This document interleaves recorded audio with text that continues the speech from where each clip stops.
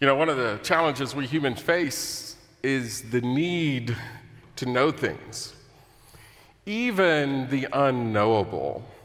You know, this has plagued our human existence from the very beginning, right? Adam and Eve had it all, didn't they? They were living in paradise. They had everything they could ever want. And God said, the only thing you can't do is eat from the tree of the knowledge of good and evil. And they couldn't do it. You know, the way God works in the world is a mystery, and it seems that God's okay with us not being able to know everything. Yet we spend so much time and energy trying to know what God wants from the world. We are still like Adam and Eve, and we're trying to eat from that tree of knowledge rather than living faithful lives. One of the ways we humans have tried to make sense of the mystery of God, not all of it's bad, I don't want you to hear me say that, but the concept of the Trinity is our human way of making sense of this mystery of how God works in the world. And the Trinity gives us this framework to help us live for God without having to know how things are going to turn out. Theologians of the church would come up with this doctrine of Trinity long after Paul wrote these words in the book of Romans. Paul was not writing these as a theologian trying to explain how God works in the world. Paul was writing this as a pastor encouraging the people of Rome how to be and live life together. You see, Paul in Romans is dealing with the problem of Jews and Greeks living in partnership with each other, living life together, eating at the same table together. You see, Jews and Greeks were very different. They spent years, if not millennia, hating each other, being suspicious of one another, having the governmental powers pit them against each other. They were probably a lot like we are today. We try to find places and spaces with people who think and act just like us.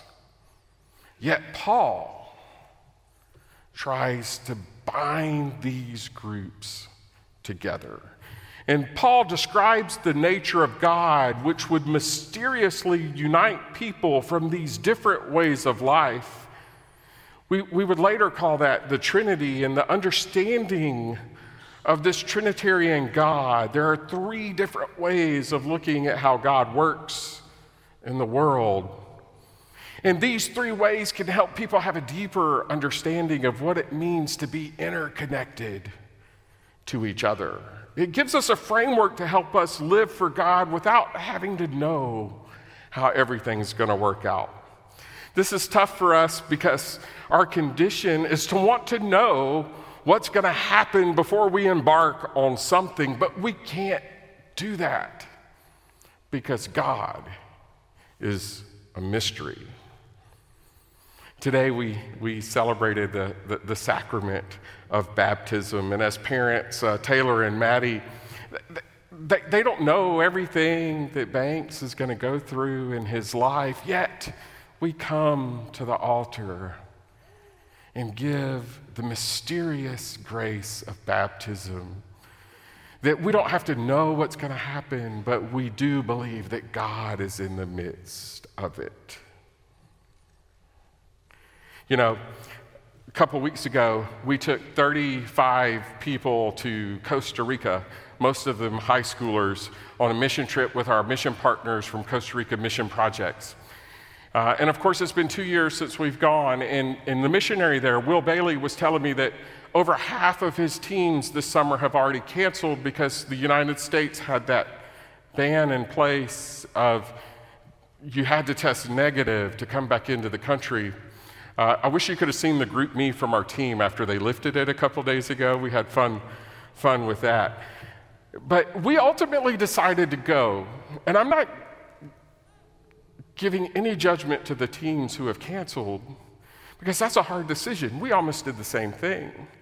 But we ultimately decided to go because we thought it was important to be back in partnership with our missionaries. And we knew we didn't have to have it all figured out.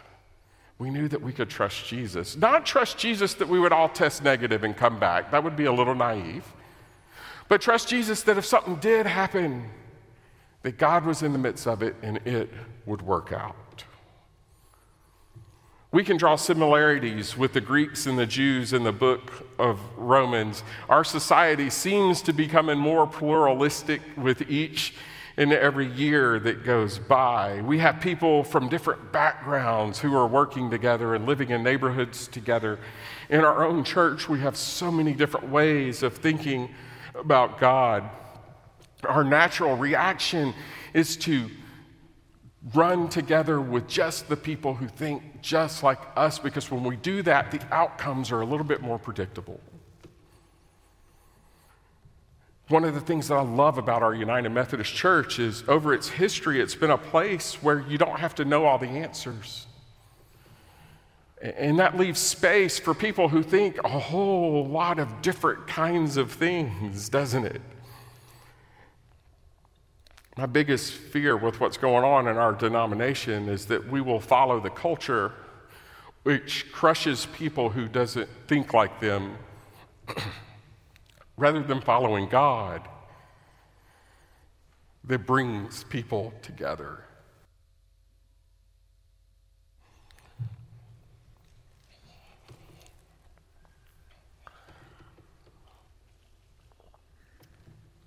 That was not an emotional pause. That was allergies.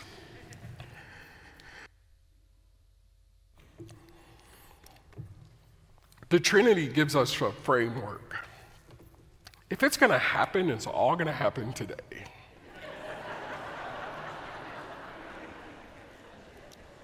I had a pastor friend named Don Cross who would say, "Pray for me, Lord." The Trinity gives us a framework to help us live for God without having to know how everything is going to turn out. I don't claim to know everything there is to know, but I do know this: transformation doesn't happen overnight. Becoming the person that God has created us to be takes change, and small changes over time, which add up to true transformation. In the church world, we call it sanctification. John Wesley would call it moving on to Christian perfection. He was a little bit intimidating, wasn't he? I call it bridging the gap between who we actually are and who God has created us to be. If the Trinity is going to give us a framework to live for Jesus, not dependent on outcomes, and us not having to know what it's going to be, how can we actually bridge that gap? Well, Paul, in this letter, gives us a hint.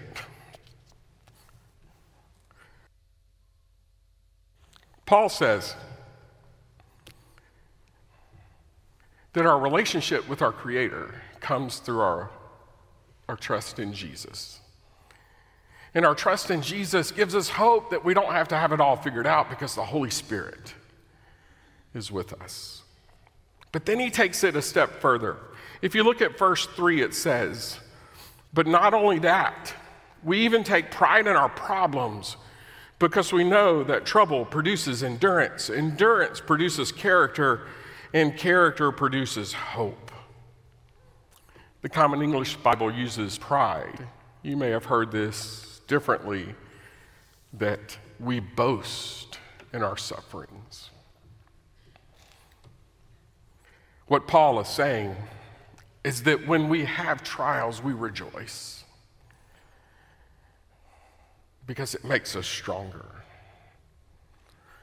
You know, our modern culture has kind of walked away from the idea that hard times makes us grow.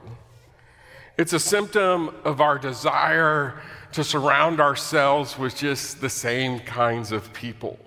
Because when we surround ourselves with the same kinds of people, we can predict the outcomes, and then the troubles just aren't so bad.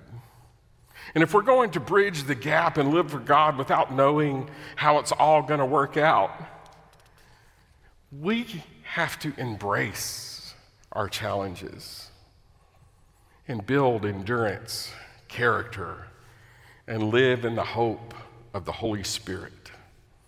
I want to give you just 3 quick things, I promise they'll be quick, of ways that we can bridge that gap. The first is practice gratitude. When we're in times of struggle, we need to look at the things that we can be thankful for. Research has proven, with an abundance of data, that people who list 3 things a day that they are thankful for live healthier and more abundant lives. I encourage you to bridge the gap this week and find a way to practice daily gratitude. The second is practice silence. We give our opinions way too much in our culture. In fact, we give our opinions about things that we really have know nothing about.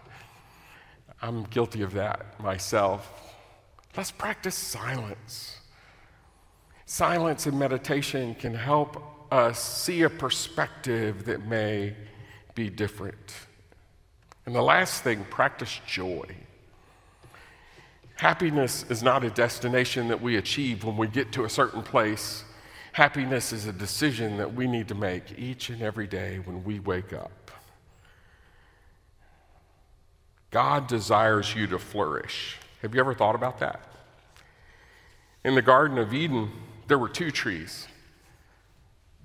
God said, do not eat the tree of the knowledge of good and evil. God didn't want us to know everything. God said, eat from what tree? The tree of life. There's an ancient Jewish literature called the Apocalypse of Moses. And in these writings, they talk about the life of Adam and Eve. Adam in these writings refers to it as the tree of mercy. We're still making the choices that Adam and Eve made, where we choose knowledge and being right over mercy and being faithful. God desires us to flourish. And in that, we have to trust that we're not going to know how everything works out. Let us pray. Oh God, we thank you for this day. Even through the hecticness that started our worship, we thank you for a space that we can come and breathe and know that you are with us. In Jesus' name, amen.